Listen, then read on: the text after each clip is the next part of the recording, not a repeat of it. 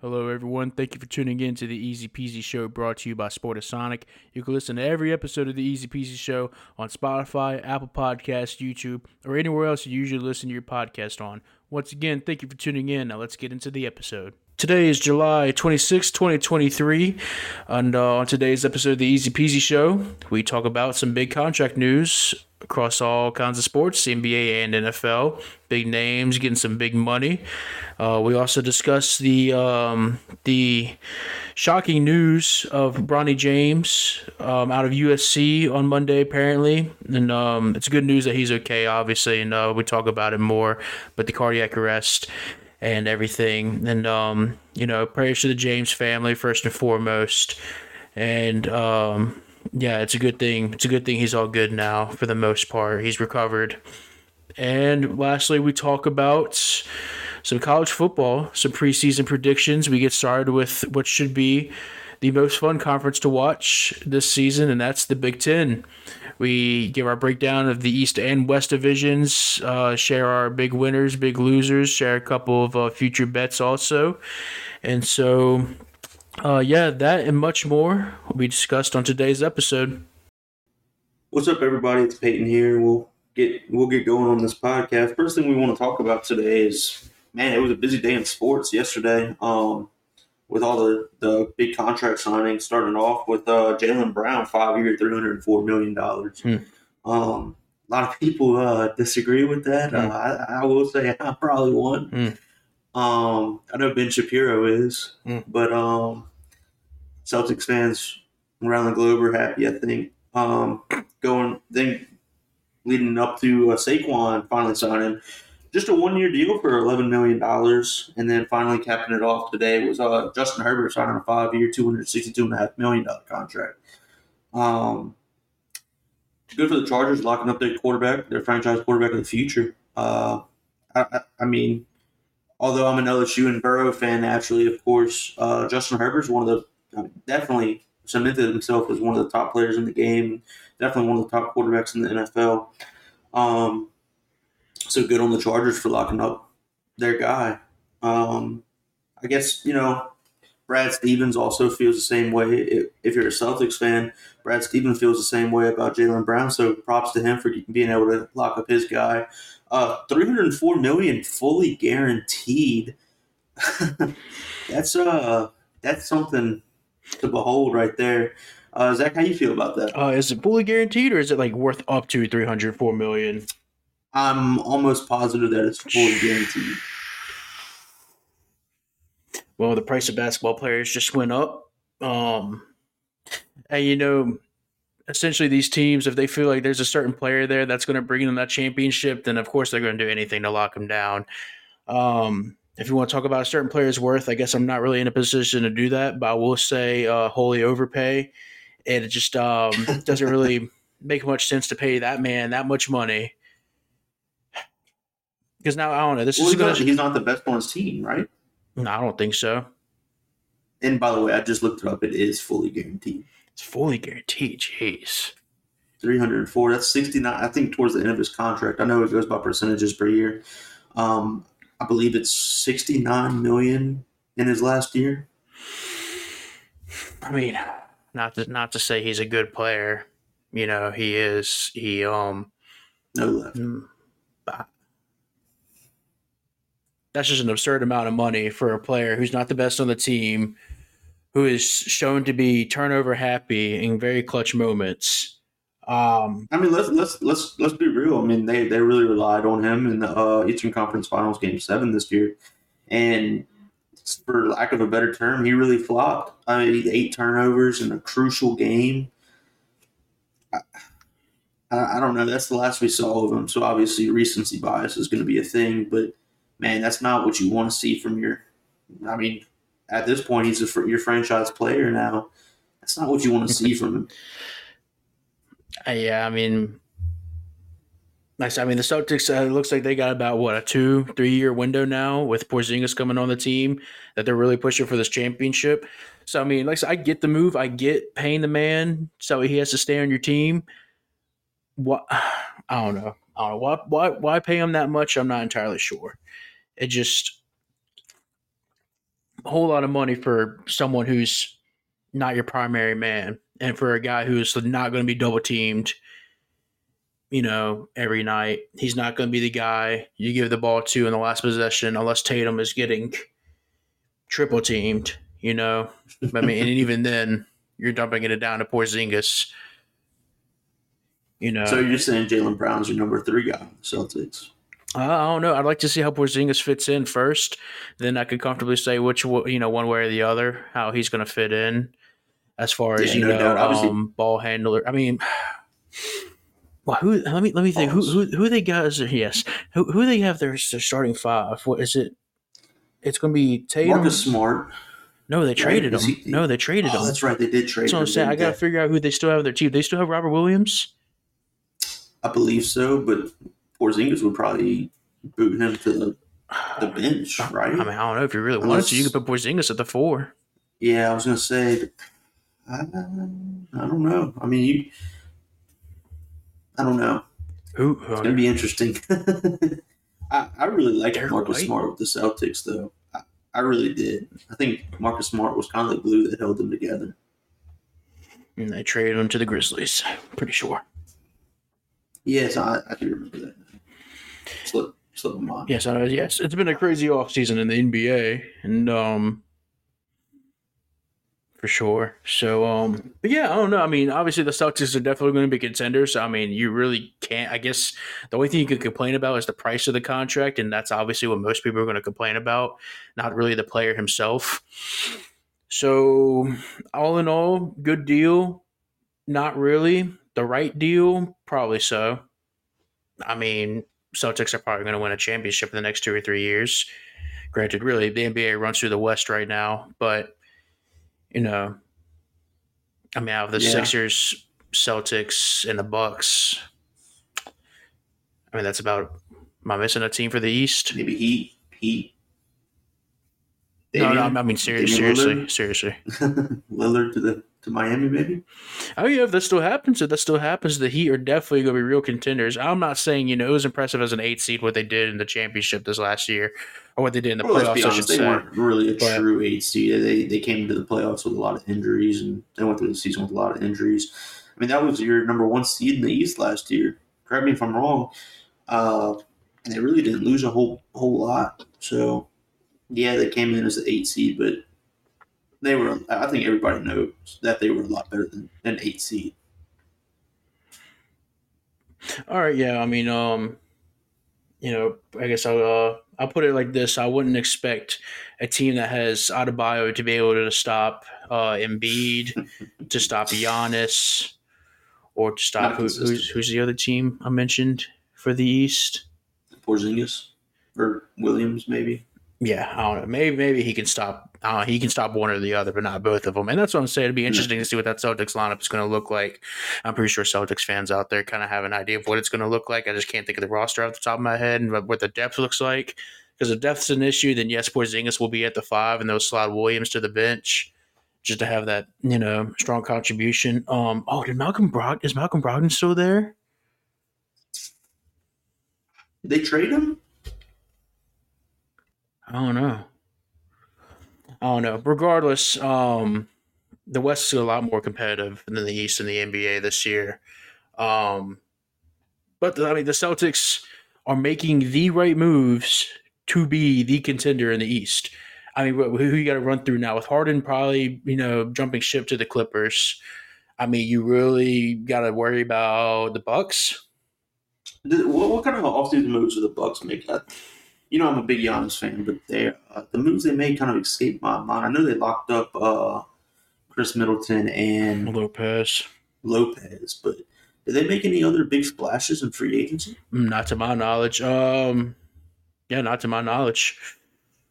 So they're just kind of running it back with the team, kind of pulling a Pelicans, just running it back with who they got. Yeah, I mean, if it ain't broke, don't fix it. I mean, and they're one of those teams that's just going to chalk it up to the it was a fluke that we lost to the playoffs. They just can't run into the Heat again. Yeah, and like I said, let's be honest. Really, it's the West that you have to be concerned with this year. I mean, just about every powerhouse is moving to the West. Damian Lillard's the only one that wants out. Um, Can you blame him? uh no, no. And honestly, I mean, Miami is a very good destination for somebody like Dame. It, they just went to the finals. They have Jimmy Butler, pair him with another superstar. Adebayo potentially, if they can get a trade done without involving him. Which, if I'm the Heat, I'm not giving up Adebayo to get another guard. I don't think they can afford to do that really. Um, yeah, it'd be interesting to see what happens with that trade too. Yeah, I agree. If it even comes about, because I mean, last I was seeing, I mean, they weren't even close to a trade. Obviously, rumors are coming out that the Heat were offering, this amazing, flurry of picks, and it really was centered around Tyler Hero. And I mean, if you break it down, Damian Lillard for Tyler Hero, that's laughable. Oh, no doubt. And I'm I'm under the impression I don't really care for trading picks. Me, I don't think trading a proven player for picks is necessarily a smart move. I don't think that it's panned out for somebody like Sam Presti in Oklahoma City. I mean, he has a million first round picks, and I mean they can't even make the playoffs. So at what point do you say it's kind of worthless? I mean, I'd rather go after a proven player like Dame and then get picks, and maybe that's the same thing that the Trailblazers think. Yeah,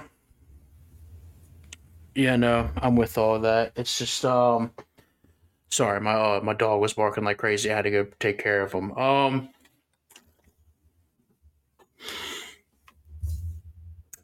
So yeah, I guess that's that.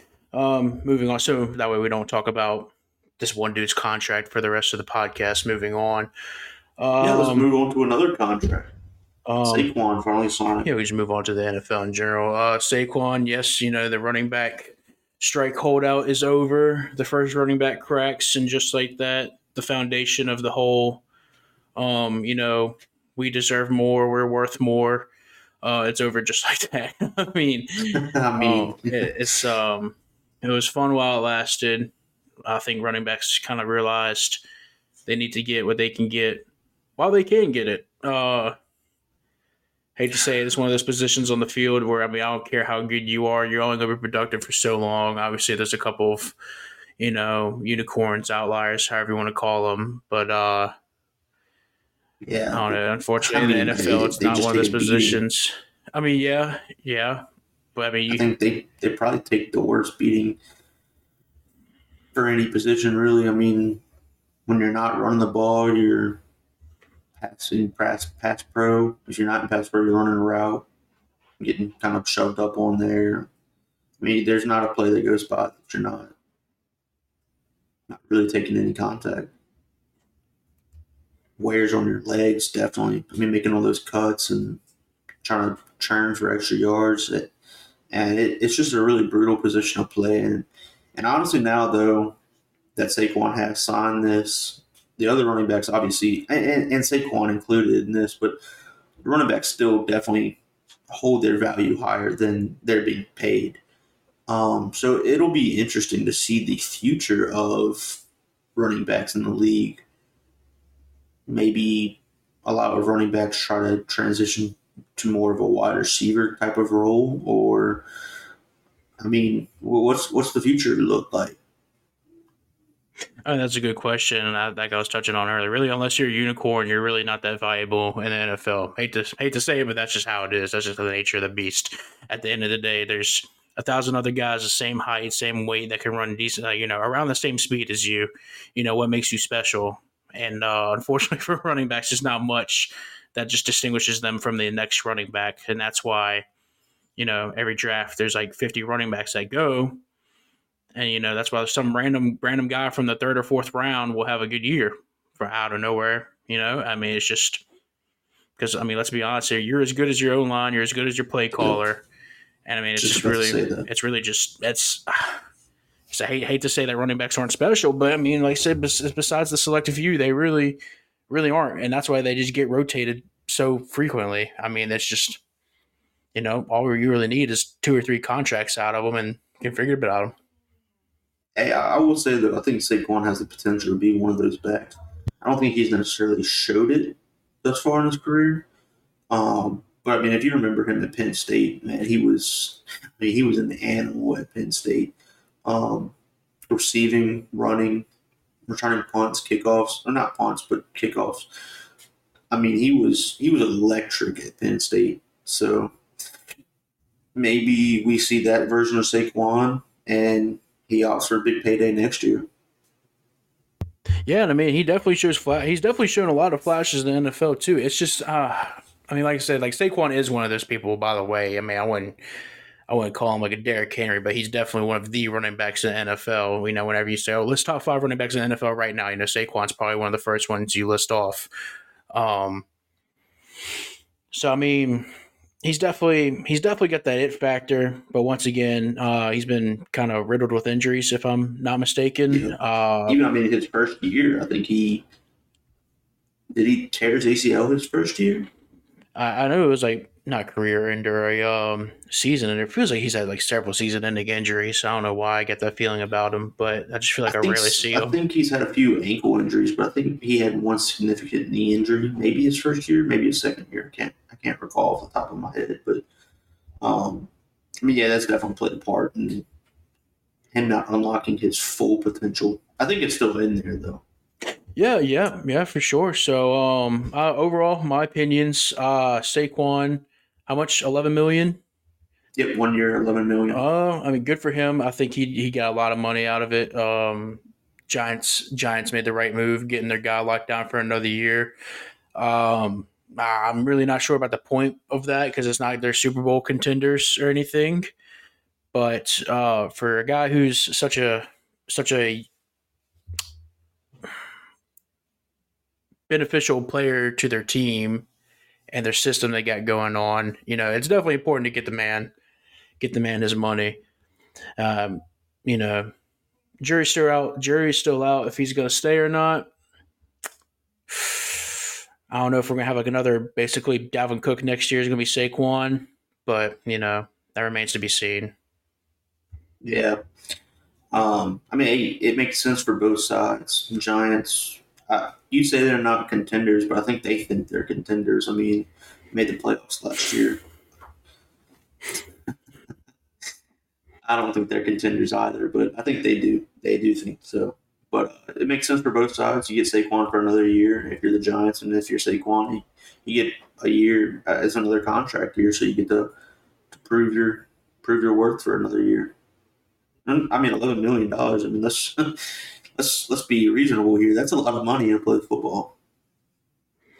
I know we all say that running backs don't get paid, but I mean, $11 million is a lot of money. Yes, and some running backs get paid. Most of them do not. Yeah. But yeah, that's good for Saquon. I say he got the money he was looking for. I guess he seems like he compromised pretty fairly, and 1 year contract leaves his options open for the for seasons after this one. Yeah, no doubt. Well, let's move on to another football player, Justin Herbert. 5 years, $262.5 million. Not quite Jaylen Brown money, but money indeed. And, once again, the common denominator with all these players and all these teams, with the new contracts is, smart move on the Chargers. This has been a good year for quarterbacks, if I'm not mistaken. Without a doubt. And, I mean, 5 years from now, we'll look back on this deal and think they got a steal probably. Yeah. With how the quarterback market's gone. Yeah. Yes, most definitely. And, who knows? Herbert may be the guy to be on season 2 for quarterback in the Netflix special. Great show, by the way. I don't know if you've watched it. I haven't gotten around to watching it, no. But I believe it was, Kirk Cousins on there? Or no, Patrick Mahomes. Yes, both of them. Yeah. And Mariota. Who? No, anyways, big Marcus Mariota fan here. But yeah, good on the Chargers though. Locking them up 5 years. I mean, unless I don't know if he has no trade clause or what. Um, but I mean, you got him for another 5 years. I mean, he's shown that he's one of the great young talents in the league. Yeah, absolutely. And people usually do they kind of have the argument between Burrow and Herbert, who's the better quarterback. I mean, I'll hate to compare players, but especially being a big LSU fan, it's let's be honest, only one of them is going to be a serious contender for the MVP next year. And granted, that has to do with the weapons around you. At the same time, not to say the Chargers don't have any any good I weapons, was about to say. but I mean, let's be honest. Bengals offense got talent at the wazoo. Burrow, I mean, he's the man. Granted, I wouldn't say he has as much throw power as Herbert, but I don't think that necessarily you makes know, entire quarterback, though. I know a lot of people get infatuated with the arm strength and the deep ball ability, but I mean, there's a lot more to. really throw power only really matters. I feel like if you have a tall and speedy wide receiver, I mean, not necessarily even tall, just a speedy guy. I mean, look at Mahomes and Tyreek Hill. I mean, Mahomes, all he had to do is just throw it down the field, pretty much anywhere, just past the coverage. That's all that mattered because Hill would go catch up to it. I'm not saying the Chargers have a Tyreek Hill in their team, but um, to go back to the point at hand, yeah, good for Justin Herbert. I think he definitely deserved the money. Yeah, without a doubt. I think he's going to continue to prove that he's a top quarterback in the NFL, and I'm sure. I feel like once all these veterans are gone, I mean, who are we going to have to look on? Mahomes, That's the Burrow, exciting Herbert, time. Jackson. Allen. I mean, we're So really already yes, seeing Allen. it. Thank you. I think Matt Ryan has retired now, if I'm not mistaken. Obviously, Philip Rivers, Peyton Manning, Tom Brady, Drew Brees. We're really seeing a new era of quarterback, and it's really exciting to see all these people that I grew up watching retiring, but a new era and some rivalries already being established. Maybe Mahomes Burrow or Mahomes Allen. Herbert still hasn't gotten that playoff win, but I suspect it's coming this year. Yeah, they definitely have the path to get there, and I think that's that's another reason why they had to lock their man down because they're definitely going to be some serious contenders for years to Without come. doubt.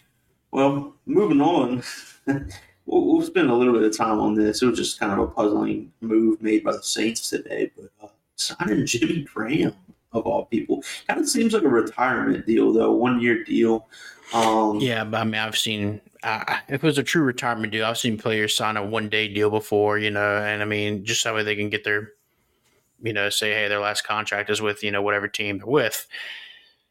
So, is Jimmy Graham actually going to be part of the Saints production this year? That remains We'll see. remains to be seen.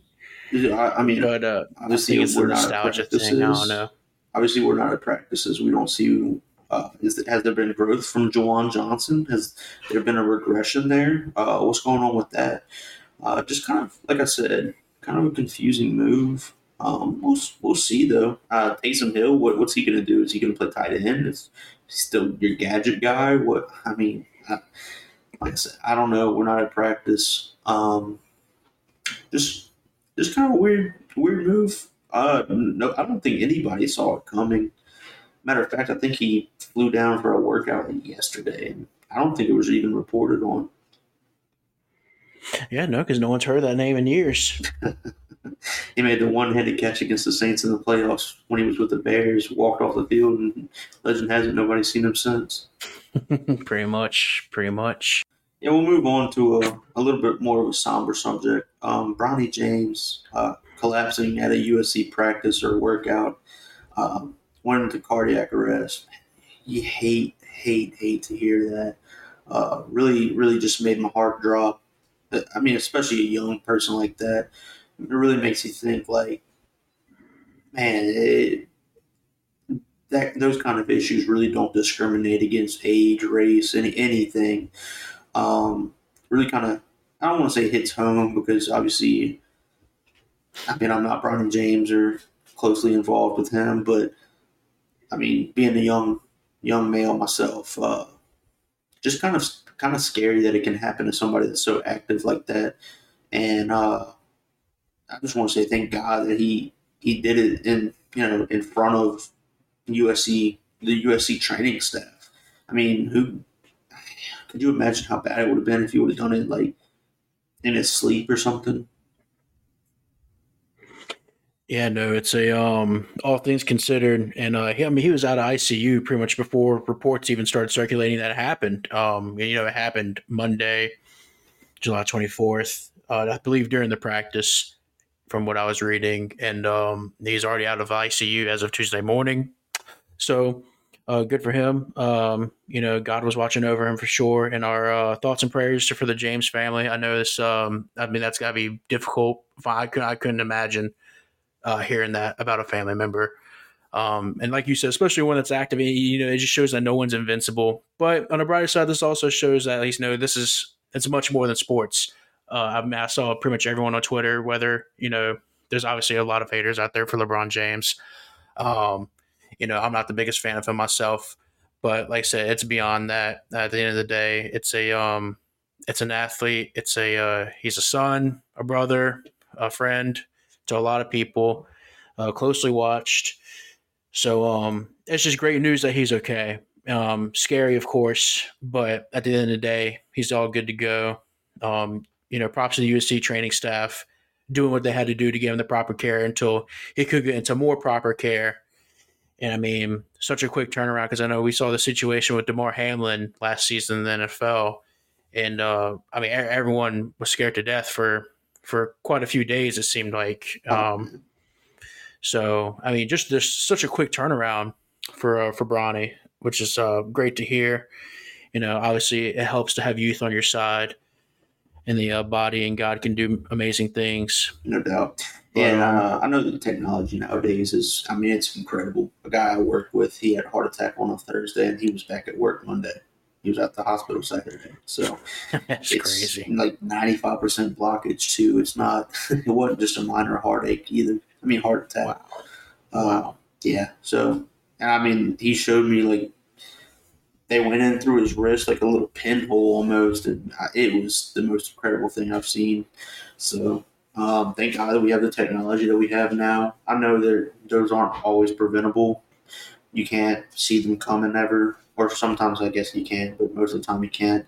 Um, but man, thank God that Bronny got the proper care he needed. I mean, hopefully he can continue his basketball career with no issues. I know Mm-hmm. Sharif O'Neal, Shaq's son, had some heart issues, and wow, he was at UCLA, and he's still able to play basketball. So hopefully we'll see that from Bronny, make a full recovery. Yeah, absolutely, absolutely. It reminds me of that the guy from Florida. I'm not sure if he collapsed Keaton because of a heart Johnson, issue. Possibly. Keaton, Oh, what? Keaton, Maybe I don't know. he was I at can't Kansas remember. I mean, it State was this during a past year. game or something. Yeah, it was the Florida State game actually. Hmm. I think he Yeah. he, he was playing at Kansas State. He was part of their huge tournament run this past year. Yes, I believe so. I believe so. Now that you say the name. Yeah, those heart incidents really are terrifying. Like I said, like you said, thoughts and prayers of the James family. Uh, Nobody wants to see that. Nobody wants to see anybody else go through that for a loved one, especially a child. So doing what he loves too. It's not like he was hurting anybody, wasn't doing any harm to anybody. Just doing something he loves, and just really terrifying incident. Yeah. Yeah, for sure. I mean, once it just to sum it all up, wrap this up here. It's just glad he's okay. And like I said, I mean, I know, I know that obviously the James family is going to get the best care they can possibly get, and especially for his son of the family, they care about him a lot. So I know he's in good hands, and he'll probably make a speedy recovery. And I mean, he'll probably be playing this season, and it'll be news again whenever he plays his first game. Yeah. I'm sure he's eating tacos for Taco Tuesday tonight.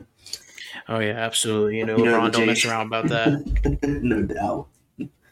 So, well, we'll move on to something. I mean, totally different.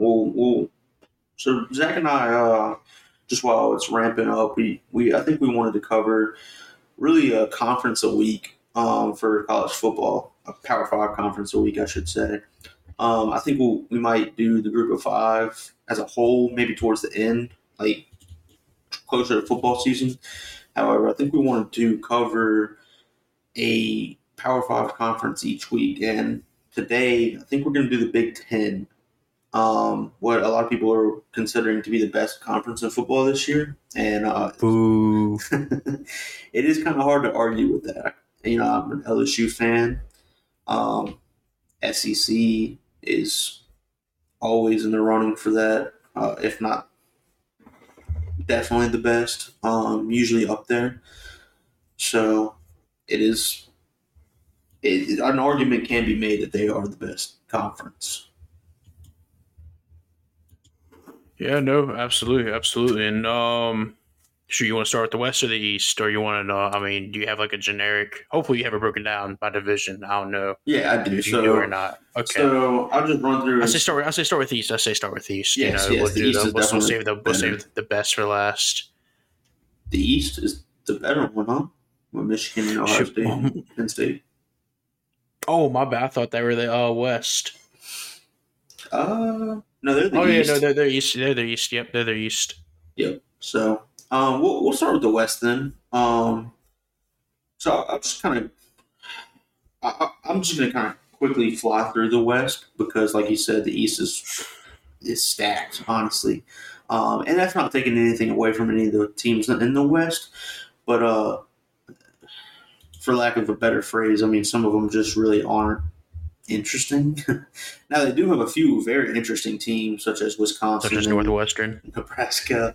I mean, Northwestern got a lot of news going on lately. I don't know what you talking about. You want to talk about interesting. Northwestern is the team in the Big Ten that is interesting. They certainly are that. Some news.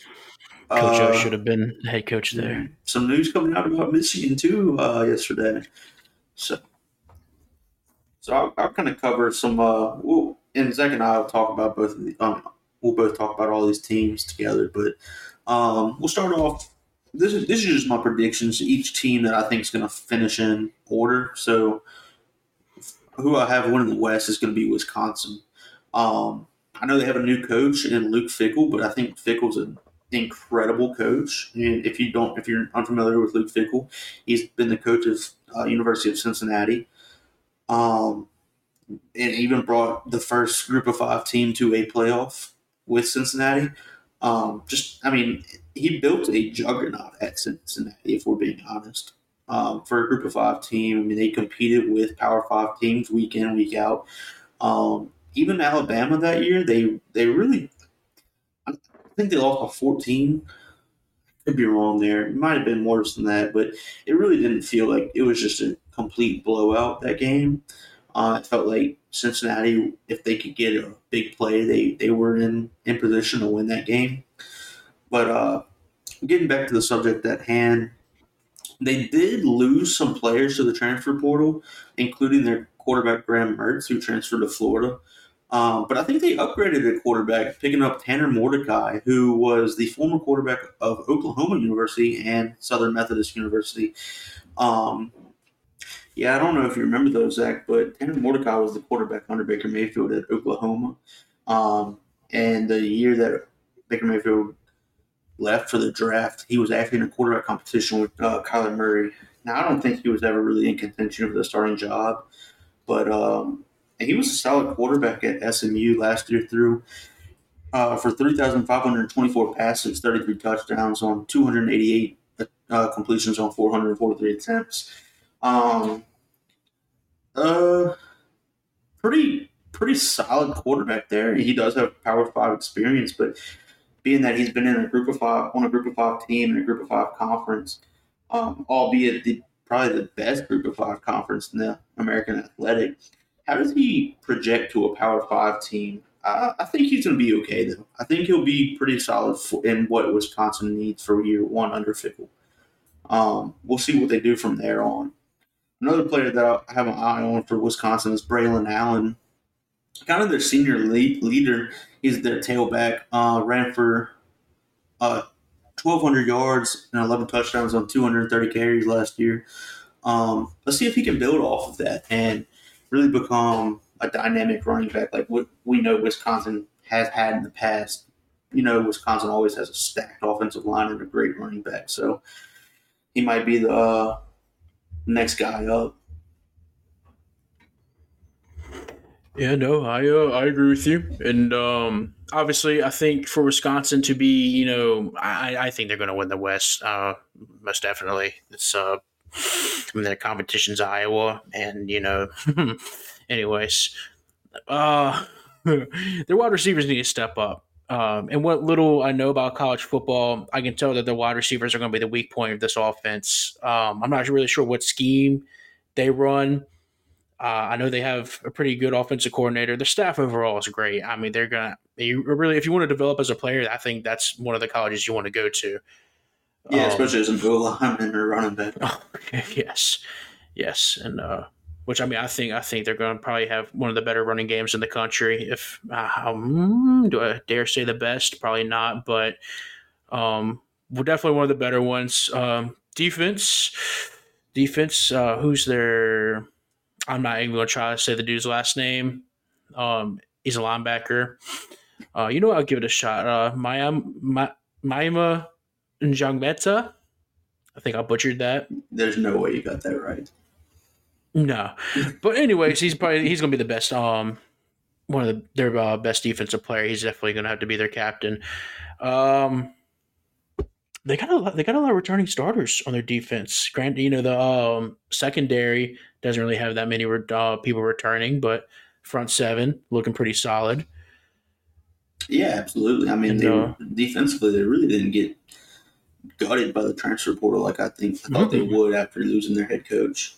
So, but moving on to Iowa, I do have Iowa finishing second in the West, behind Wisconsin. So Iowa not exactly known for their offensive abilities.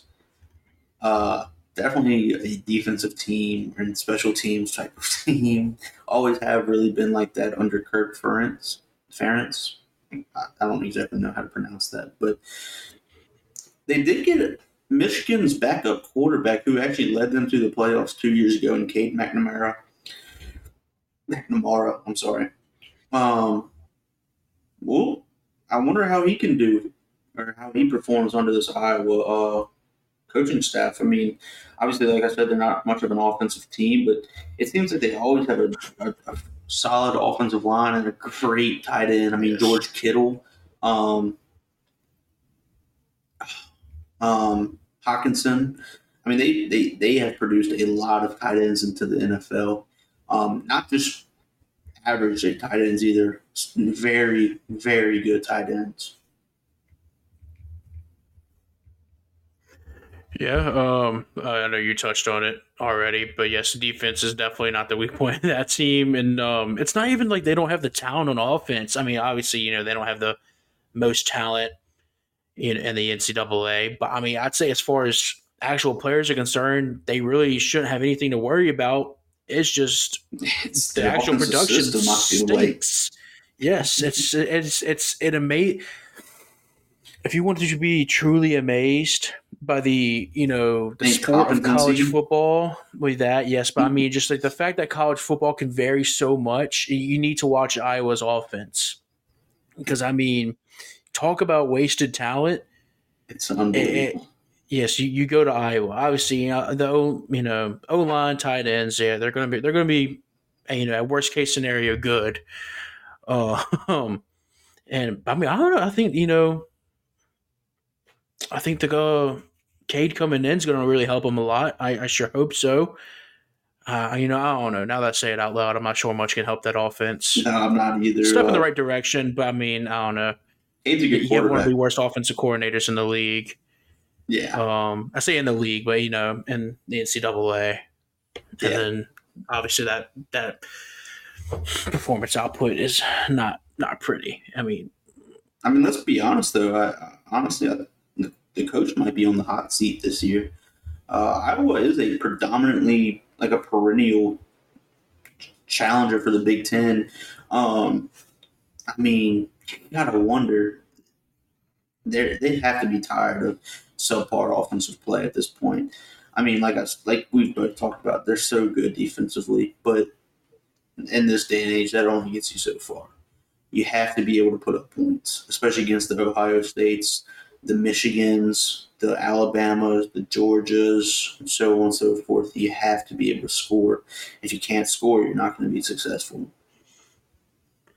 Right, yeah, I think time and time again it's been proven, at least in the college, that your offensive play is going to outdo your defensive play. I don't care how good your defense is. If there's an offense that's just as good, that offense is going to win 9 times out of 10. You're even starting to see that in the NFL. Yeah, absolutely. It really don't matter, how good your system is or your coaches, your schemes. At the end of the day, if an offense is just as powerful as it can be, then you really don't stand a chance as a defense. But with that being said, I think Iowa's got it easy this year as far as their schedule is concerned. Yeah, it's not terrible. Yeah, so, I don't think worst case scenario. They lose 4 games, which is a pretty good worst case scenario. Yeah, I mean, if I'm Iowa, I'd like to see more than 4. I mean, less than 4 losses, but yes, absolutely. I got them going 9-3. I got them going 9-3 with the. I got them losing their last game of the season to Nebraska, and obviously Penn State and Wisconsin are most likely going to be losses. yep, Playing both those games away. Other than that, they really got an easy schedule. You may have a toss-up game against Iowa State, toss-up game against Minnesota, and that's about it. Yeah, so Minnesota is actually my third team in the West.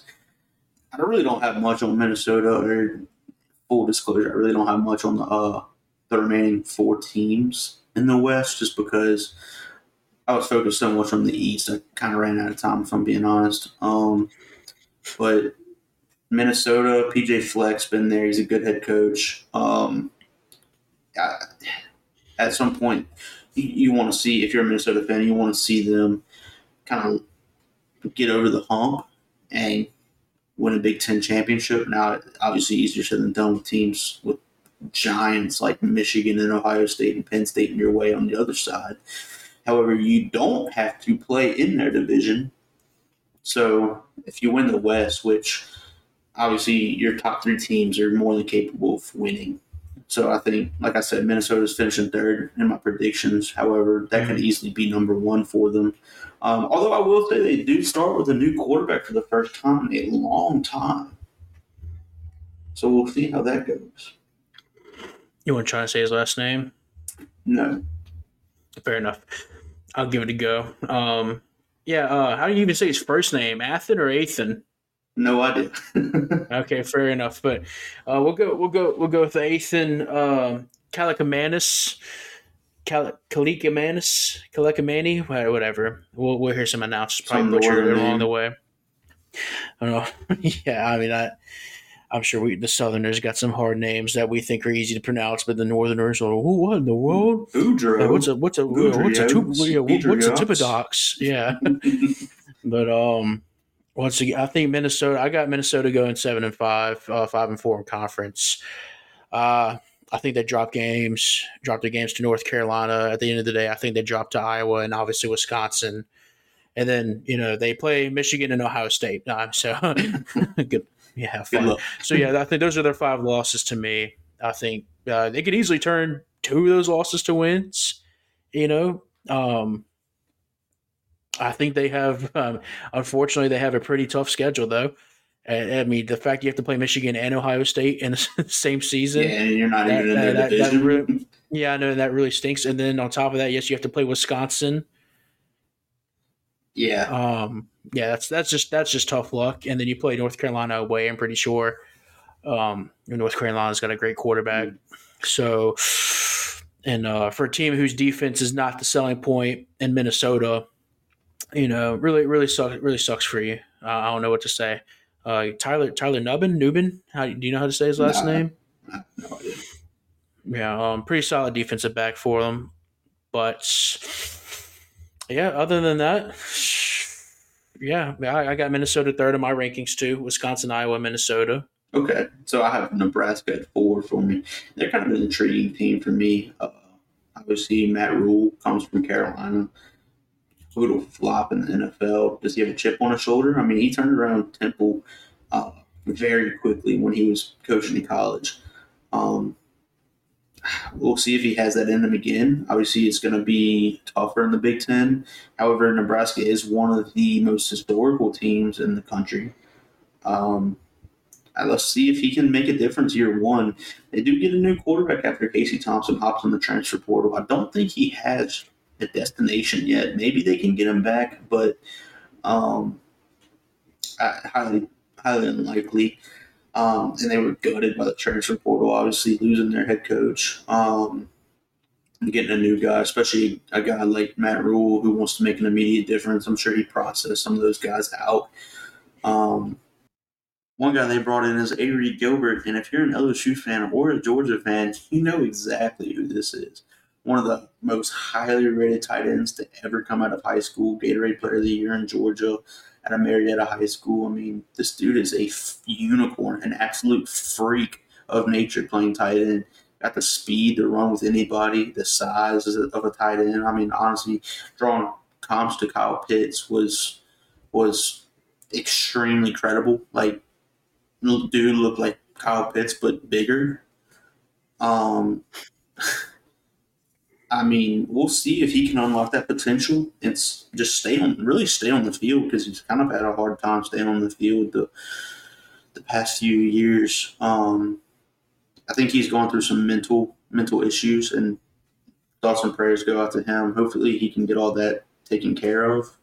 But yeah, I mean, hey, good luck to A. Reek. Yeah, absolutely. I too have Nebraska at number 4 in my for my Western ranks. Yeah, I definitely think the coaching addition is going to help out a lot. Um, yeah, I definitely think Matt Rule is going to help out a lot. I got Nebraska, obviously. I got them. I got them losing to Minnesota. I got them also losing to Maryland, and then they play Michigan, Wisconsin. So I got them going 7-5, 5-4 in the conference, just like Minnesota, with definitely room to improve if they can find it. Yep. So I think, I think that's it for them. They could easily go 5-7 though. I mean, it wouldn't surprise me, but I kind of, yeah. I mean, they do have a tough schedule, but I do think they have a solid chance at outperforming what people predict them Oh, to be without a doubt. like. Without a doubt. The last three teams in the division, I'll just kind of run through.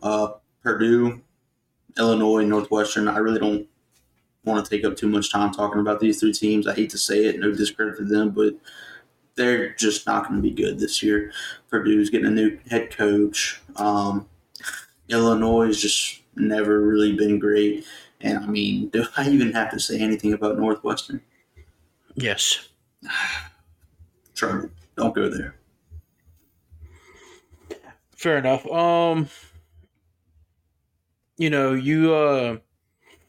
You say Illinois like they're a bad team. I got them fifth in my Western rankings. I think unfortunately they got cursed with a bad schedule this year. So I got them going 5-7, but no discredit of their own. Every single game they're going to play in is going to be close, I believe. Except maybe the Northwestern game and maybe the Indiana game. But every other game's gonna be close. They could easily, as I got them going 5-7. But I mean, just as I was saying for Nebraska, vice versa for Illinois. I think they could possibly go 5-7 if they somehow can pull out a win against Kansas. If they can maybe pull out a win against Nebraska, and I mean it's possible. Yeah, we'll see. So I mean, I think Illinois got a decent team, and they're not. I don't think they're I don't know. horrible. I just don't think they're. No, I mean they got Jazon Newton, D lineman. I may have mispronounced his first name. I apologize, but one of the best defensive linemen in the NCAA.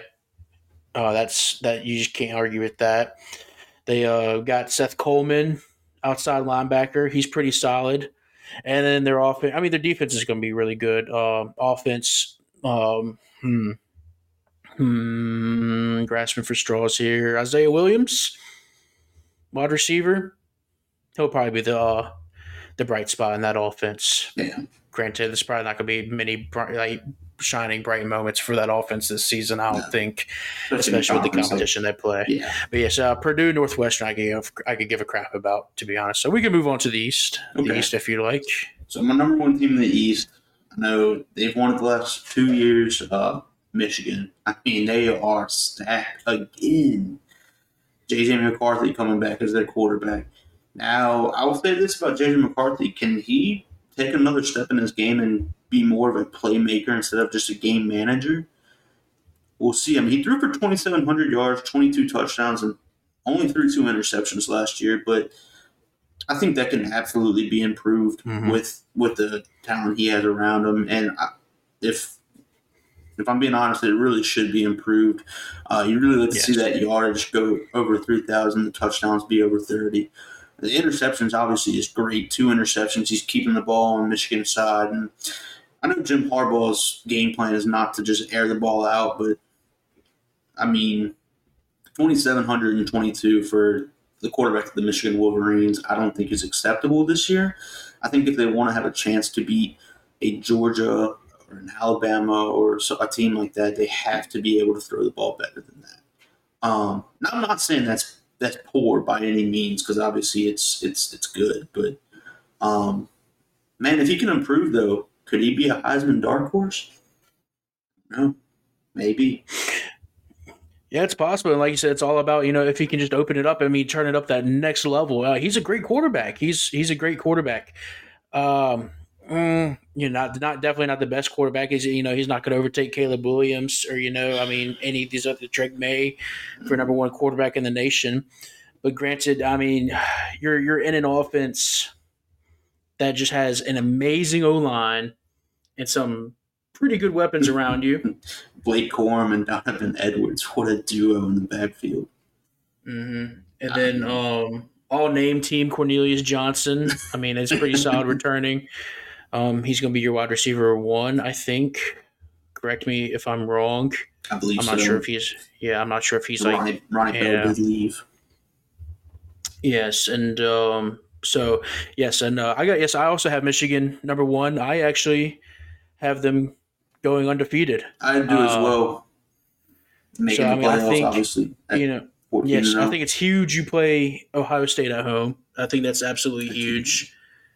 And I think, I think they're going to blow through the first 9 games of the season, and then really the last 2 out of the 3, you got Penn State, Maryland, and Ohio State. You should be able to beat Maryland, no questions asked. I think it's going to be a tighter game than most people are going to think, though. But Penn State and Ohio State, obviously, your 2 top competitors, both in your same division. But I think I don't know. I mean, I won't say they run away with those games, but I think at the end of the day, they're going undefeated. They've blown Ohio State up the last 2 years. Yes, yeah. I mean, there's obviously a reason for that. Yep, but it's just a better team. Yeah. No, better team. And as a matter of fact, here's a bet responsibly moment. But I did put some money on them to win the championship this year. I think I bet on them at a plus 1,000 to win the championship. I'm not sure what. Or Big Ten? Oh no, national. Yeah, and I'm checking the stats or the odds right now. They actually bumped up. I bet on them when they were plus 1,000. I don't know how long ago that was. But now they're plus 850. So obviously some people are jumping on that train. The odds are getting lower. And I'm about it. I think they make the playoffs, and I think they could easily make some noise in the playoffs. I mean, it's for the value alone, all you really got to do is beat Georgia, worst case scenario. I mean, hey, there's your national champions right there. I'm not saying they win the national champions. I'm just saying from a betting perspective, they are a hard team to pass up. Yeah, Throw some no money doubt. on them, root for them for the season, because you're going to get hyped when they're 9-0 and they start playing Penn State, and that's going to be a good game. By the way, that's going to be a good game. Yes, Um, 100%. oh man, uh, especially you're playing at Penn State this year, I believe. Yes, Man, actually, that's that's good. one note that I have on them is that they play most of their notable games. I have notable games, just some intriguing games for me, but Nebraska, Minnesota, Michigan State, I think is an intriguing game because it's a rivalry game, and Mm-hmm. state game. It's always Yes, good. And Penn State, all are away. The only notable game that I have at home for them is, of course, Ohio State. So right. it'll be interesting to see how they jump over that hurdle. Obviously, they're rich with talent and Mm-hmm. great coaching. So I think they'll be able to. Obviously, I project them to go 13-0 and make the playoffs. But that is something to keep an eye out for. But it's easy when you got somebody like Blake Corum and Donovan Edwards in the backfield. I mean, that's the number one and the number 9 rated running backs in college football. So Right, that's right, just yeah. As a, yeah, I mean, embarrassment of riches. that's yeah, that's absolutely tough to pass up. Not to mention that you don't have the greatest defense in the country, but you don't really have a glaring weak spot No, in your and defense. So I think that kind of helps. Yeah, I mean, yeah, and they bring back two of the best defensive backs in college football, and Will Johnson and Rod Moore. Um, Defense, it's not terrible either. It's pretty darn good. It's not. I mean, obviously got touched up by TCU last year, but I don't think anybody saw that coming. no. Expect them to come out with a chip on their shoulder this year, for sure. Yeah, absolutely, absolutely. So moving on to your number 2 team, I'm Well, assuming it's going to be. I did have Go one more ahead. thing to say about Ohio State. Okay, yeah, go I ahead, mean, go not Ohio ahead. State, Michigan. They did have some key losses though. Spoiler alert. Obviously, Cade McNamara. Um, just for some depth at quarterback. Losing him kind of hurts a little bit. Maybe if Jaden McCarthy gets hurt, I mean, that could really derail their season. Mm-hmm. Maisie Smith, their D lineman, edge, Mike Moores. He led Michigan and he ranked second in the Big Ten with 7.5 sacks in 2022. Cornerback DJ Turner, wide receiver Ronnie Bell, who had 14.3 yards per reception in 2022. He was definitely their deep threat guy. He was an incredible wide receiver. Their tight end Luke Schoonmaker, can't remember how to pronounce it, but he was a pretty legit tight end for him. And then one thing that a lot of people kind of pass up on, but I did notice that they lost both their kicker and punter from last year's playoff team. Jake Moody had been their kicker for a few years, so it'll be interesting to see how they transition from honestly a pretty solid kicker to who knows. I don't even know who their kicker is this year, so we shall see. But yeah, moving on to my number 2 team. So you said spoiler alert. That's kind of funny because they're not my number 2 team. My number 2 team is Penn State. Okay. um, just I think there's a lot of question marks surrounding Ohio State, and obviously you got to be really careful when you drop Ohio State from even number 1 in the Big Ten to number 3 in their own division. But there are certainly question marks. I mean, Ryan Day has not won in the playoff. He hasn't won a national championship. Although I saw the statistics today, every single quarterback that he has coached at Ohio State has won in the first round. Or starting quarterbacks, of course, not backups. But it is, and with the wide receiver talent that they have, it is kind of concerning to me that they haven't won a national championship. I mean, they had Jackson Smith and Jigba obviously hurt last year, but the year prior, and they could only get to the Rose Bowl with C.J. Stroud and Mike Ikbuka. I mean, they had Chris Olave, Garrett Wilson. They were loaded at wide receiver, and they have been ever since Ryan Day's been there, and they just cannot get over the hump of winning a national championship. And obviously, one of the most prestigious universities in college football. Ohio State. But I think Penn State's a little bit more proven this year. Um, I think they have a better quarterback in Drew Aller. Mhm. I know he hasn't played, but he is a former 5-star recruit. I wasn't really high on Sean Clifford. I think he was good. He was a game manager, but I think they really need a playmaker at quarterback to take that next step in their program. Um, so he was the third-rated quarterback out of high school. So obviously highly touted. Everybody probably wanted him. 5-star, of course. Penn State landed him. So let's see if he can be a playmaker. If he can be a playmaker, I think they definitely beat Ohio State. Um, they have an unbelievable defense. They have Kalen King, Abdul Carter, Chop Robinson, Curtis Jacobs. Those are all guys in the top 100 college football players put out by On Three Sports. If you're not familiar with On Three Sports, they are a recruiting and college football website, and I think they do a great job with ranking recruiting and keeping up with the transfer portal and rating current college players, all that kind of stuff. So if you haven't heard of it, I'd suggest checking it out if you want to cover college football a little bit more. But even on offense, they have one of the best left tackles in college football, and Olu Fashanu. I'm not gonna lie, I probably butchered Yeah, that. I'll say Fashanu. I can go with that. Fashanu, and then Yeah, Nick Singleton. they don't have a single easy last name on that offensive line. Actually, No, Wallace and Wormley, but and then Nick Singleton at running back, the number 33 rated player by On Three in college football.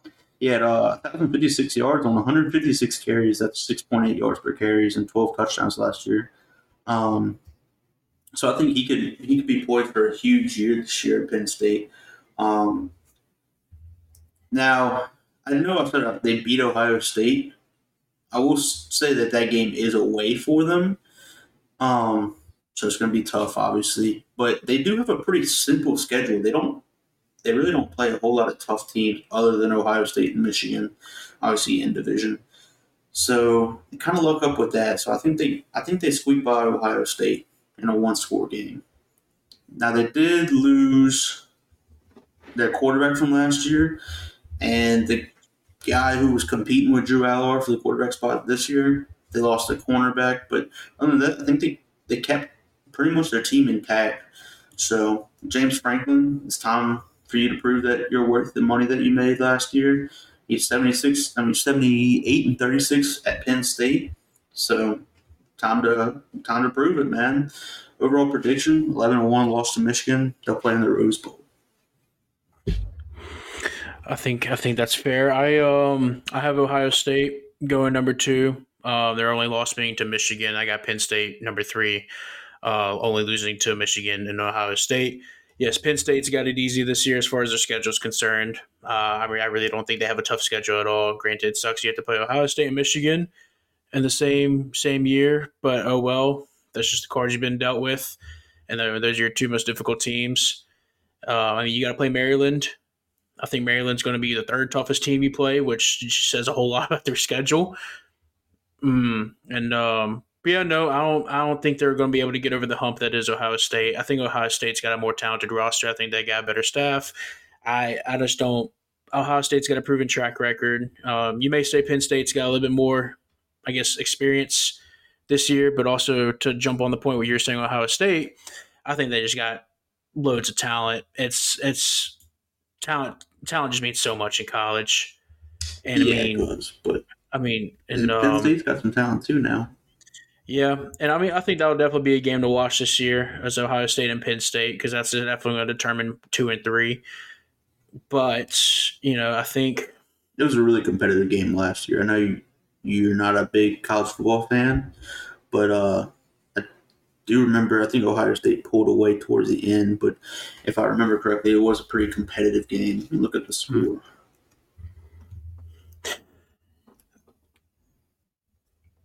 It was, of course, it was 44-31, and I think Ohio State got a strip sack and scored on a touchdown towards the end. A pick six towards the end. So, obviously a competitive game. They're only losing by 13. So we'll see. Yeah, we'll definitely see. And like I said, I mean, like I said, they're close 2-3, definitely. Penn State, I think. I don't even know if I'd say their offense or defense is better. I'd say, I mean, they're honestly pretty similar. I know it's hard to compare, apples and oranges. But if you want to, like, what you always talk about a team strength, it's hard to say one way or the other which one is going to be their, strength or weakness this year, I'll say this and about Penn compared to the other. State. Defensively, they force a lot of tackles for loss. So a lot of times the opponent's behind the chains on second, third down. So that's one thing to look at. I would say that Penn State's strength is probably their front seven on defense. But we'll see how Oh that yeah, goes. for sure. They got so solid edge players, solid linebackers. Maybe the best Definitely, linebacker in Abdul Carter. yeah, for sure. And then, yeah, I think they definitely got a solid defense. Granted, it's, I mean, I'm not sure what their schedule looked like last year, but I bet some of their stats are probably going to be inflated this year just because, I mean, you started the schedule, the West Virginia, Delaware, Illinois, and Iowa. That'll be a little bit tougher, and Northwestern and UMass.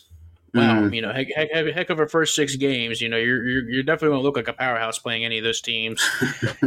Um, You don't look like an and then you NFL got team Ohio playing State. UMass. Right, and then not to say Ohio State's got it hard or anything. I do think they have a little bit more of a difficult schedule only because they play Notre Dame before they have to play Yes. Penn State. But That's then a that's game definitely going to be. they really Go ahead. potentially could lose to Notre Dame. I'm not a big Yeah, Notre Dame fan, but I do remember specifically that game being very competitive the first game of the year last year. So we'll see. We'll see what Ohio State, and I believe that game was in the horseshoe too, being at Ohio State when I say that. right. Yes, and so yeah, I definitely think as long as, I mean, I got Ohio State going 11-1, Penn State 10-2.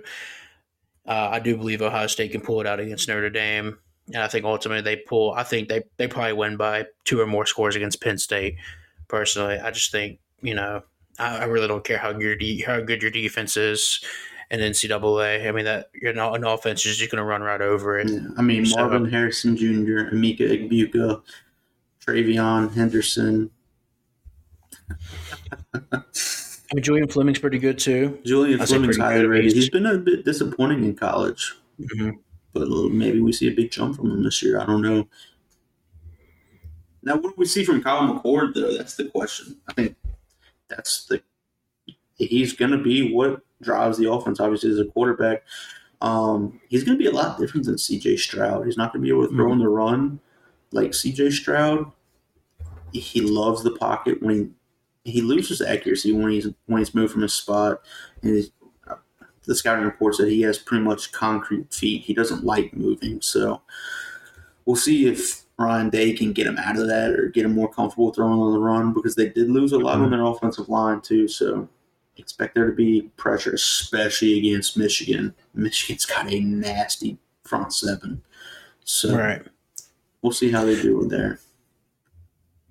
Right. Yeah. All right. Well, who you got at number 4 for the East? Real quick, I just want to say, how Go ahead. about Marvin Harrison Jr. last year? 77 catches, 1,263 yards, and 14 touchdowns. Just an unbelievable player. Yeah, that's pretty insane. I mean, at the end, he's definitely going to be wide receiver 1 in the draft, and probably wide receiver 1 in college football this year. Better than his dad? I don't know about that. Yeah, Jury's still out on that, but yes, he's definitely a Blitnikoff front runner already. What's happening? So, So number 4, I do have Maryland. So they don't have any players in On3's top 100, but they do have Talia Tagovailoa. I know if you're an SEC fan of any sort, you recognize that last name. Yes, it is Tua's brother. He's a senior this year. He's he's not bad. I know he probably doesn't get the rap that his brother does, and obviously he's not as good as his brother, but he's a solid quarterback. Mhm. I mean, he threw for 3,000 yards last year, only 18 touchdowns and 8 interceptions. You'd like to see the touchdown number up a little bit and the interception number drop down a little bit. But if we remember 2 years ago, he had them in prime position to upset Ohio State.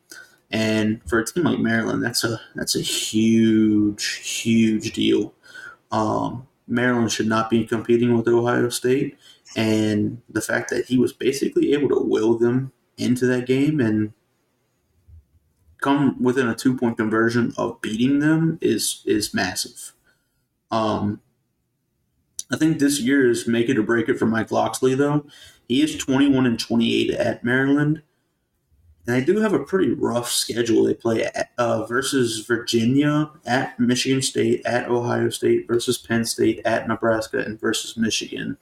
Overall, I have them at 8-4 with losses to Ohio State, Penn State, Nebraska, and Michigan. Um,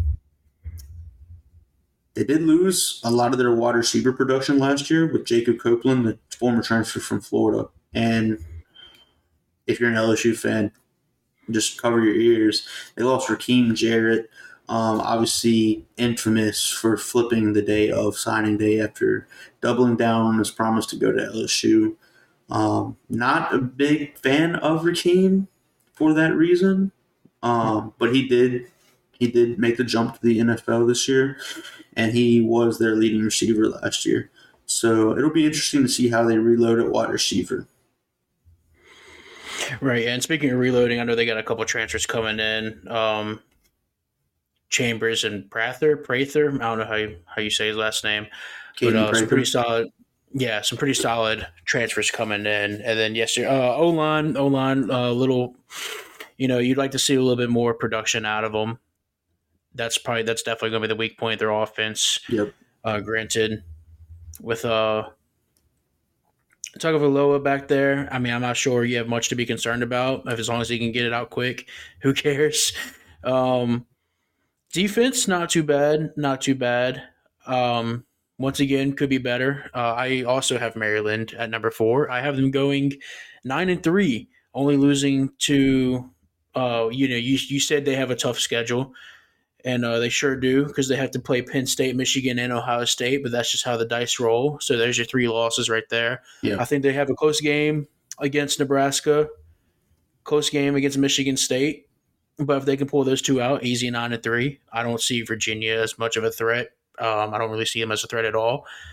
I don't think they're that great this year. I don't think they're going to be great either. I just always like to point out big Power Five conferences playing out of like in the beginning of the year. Out of yeah, absolutely. It's definitely going to be an important game. But you have an advantage playing them at home, and like I said, Virginia, I don't think is all of that. And you get 2 great tune-up games against Towson and Charlotte. Yeah. I mean, So and that'll be my second bet responsibly of the night of the day is I had bet on Maryland to hit over their win total. Their win total was set at 7.5. Let me see when I bet on it. I bet on it. I can't see July 10th. So about 3 weeks ago. No, 2 weeks ago. 2 weeks ago. So I bet on them over 7.5. Their value right there. It was really good value, plus 134. The lines have moved tremendously, so I guess that's another thing people have hopped up on because I think it's minus money now. It's you got to bet to win. So I think Maryland can easily get 8 wins. I mean, like I said, I think they get 9 wins this season. I mean, at the end of the day, all you have to do is worry about close games between Michigan State and Nebraska, I think you could beat one of them too. I mean, I think you get at least 8 wins on the season. But yeah, I got them going 9-3 and 6-3 in the conference. and going into Michigan State, first of all, coached by Mel Tucker. I hope he's thanking LSU for getting him a huge payday at Michigan State so they could retain him after a good year. I mean, dude, LSU made you rich and you don't even work for him, so props to you. But some players to watch for Michigan State: Darius Snow. He's easily their best pass defending linebacker. With 87 tackles and which 5.5 and tackles for loss in 2021. He's a pretty solid, just overall linebacker as well. Now he was injured in the first game of the season last year, so obviously no production last year, but we'll see if he can return to form from his 2021 self and even maybe improve himself. Caton Hauser, he's a redshirt freshman. We'll see how he does. He's got to lead your offense, so we'll see how that goes. And then Tunmon's Adelon. I don't know how to pronounce it, but he is a transfer defensive end from Texas A&M. He was a starter for the Aggies before injury, and if anybody watched the Aggies last year, they know their defense was certainly not an issue.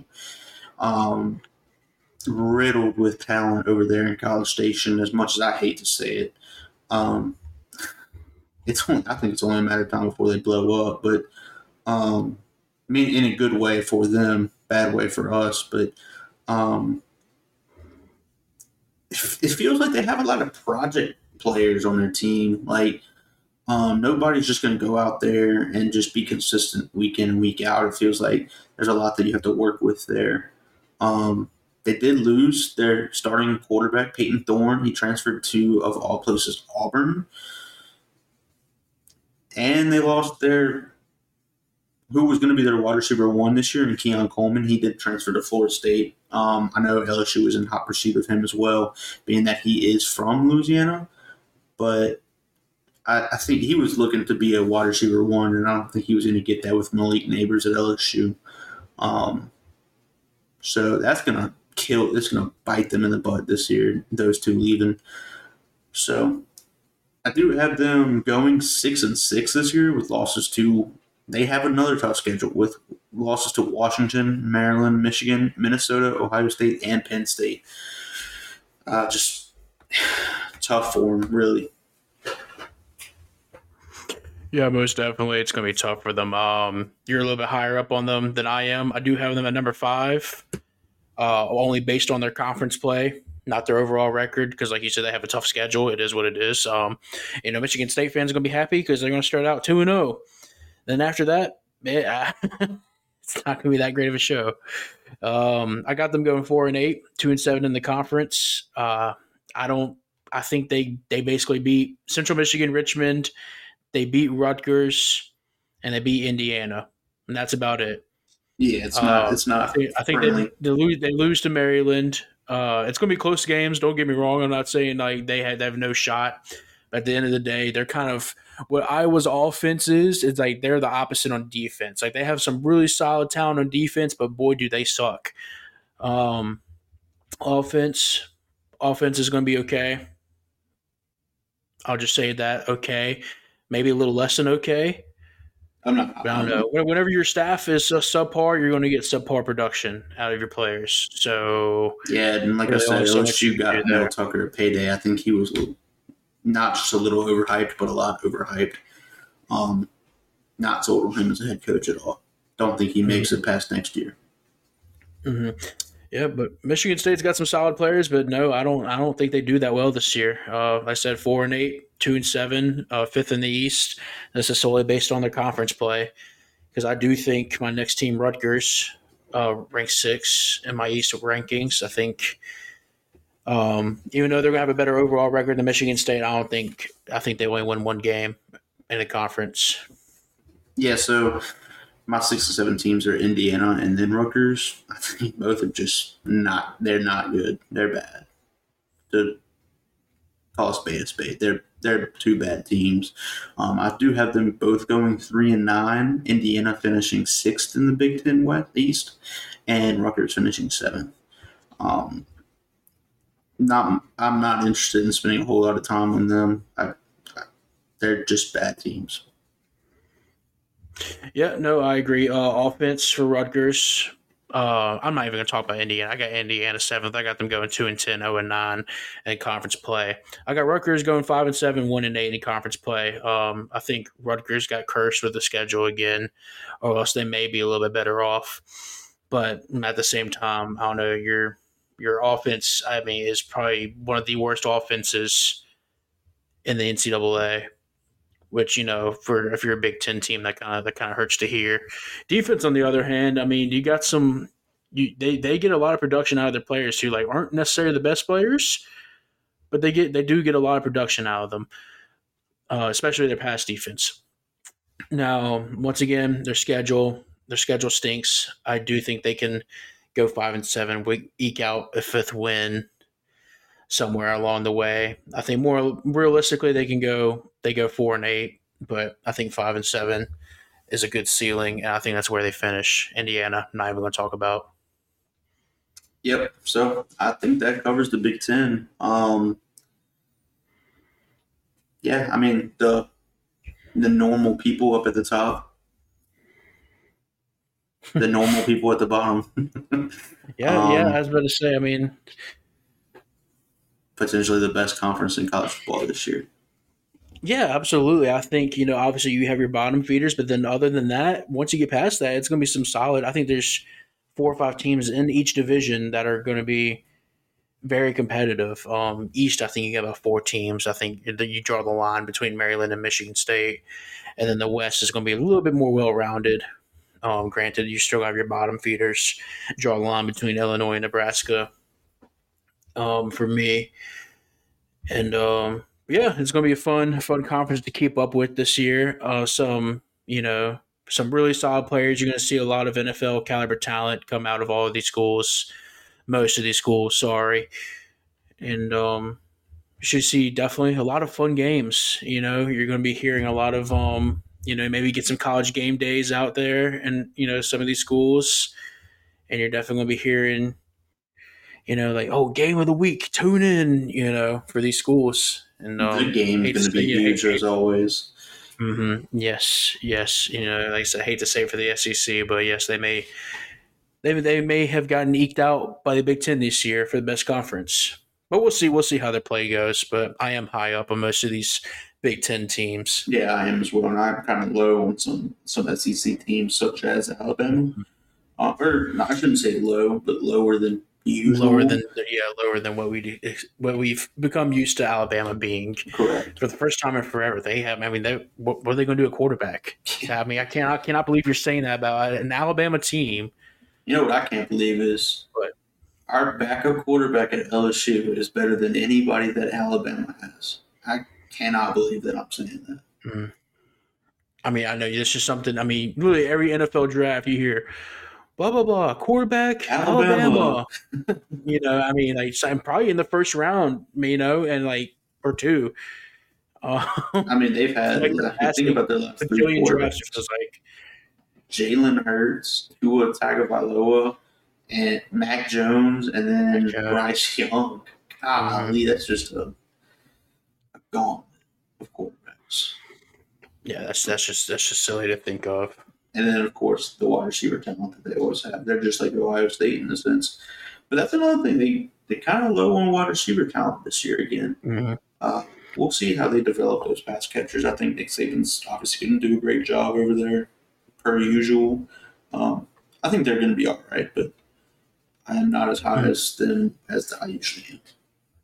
Yeah, absolutely. And we'll save all the detailed talk for another day. But I'm with you on that. Yeah, I'm down. Gives people something to look forward to. Yeah, absolutely. But all right, guys. Well, that was the EZPZ show. That was our first true total show. Please join us again Friday for some breakdown. Friday, right? Yes, absolutely. We're going to have some UFC talk, the biggest pay-per-view of the year. I'm excited. Oh, man, I can't wait. I've been looking forward to this ever since they announced the card, and I saw it all in one picture, and I could not believe it. My jaw was on the floor how good this card is going to be. I'm going to have some betting tips for y'all out there. I'm going to give y'all my predictions for the main card. maybe some prelims to look out for. I think overall this card's just stacked. I mean, top to bottom, it's rare you find even prelims that will probably be just as entertaining as the main card. And I mean, Dana White always puts on his Twitter. He's like, "Oh, you don't know now, you know." I mean, it really is true this Saturday. So, be there, be square. Be sure to buy the pay-per-view if you can, or illegally stream it. I really don't care what you do. Do what you can to watch it. It's gonna be some bangers, and we'll talk about that more on Friday. And by the way, if any of you listeners out there agree or disagree with our takes on the Big Ten, please let us know. Go to our Twitter account, add us, call us idiots, call us geniuses. We don't care. We'll argue with you either way, even if you agree with us. It's that's the beauty about this. We definitely want to hear you guys' feedback. So, I mean, obviously, me and Peyton don't agree on some of these things. So, especially, what we were torn on number 2 for the East between Ohio State and Penn State. Yes. So I say torn. You weren't torn, neither were I. But obviously, we kind of. If our brain was put together, we were torn. Yes, absolutely. So be sure to hit us up. Let us know what you think, and we'll definitely engage in some conversations if that's what you're all looking forward to. Well, hope everybody has a great day. Yes, absolutely. Thank you all.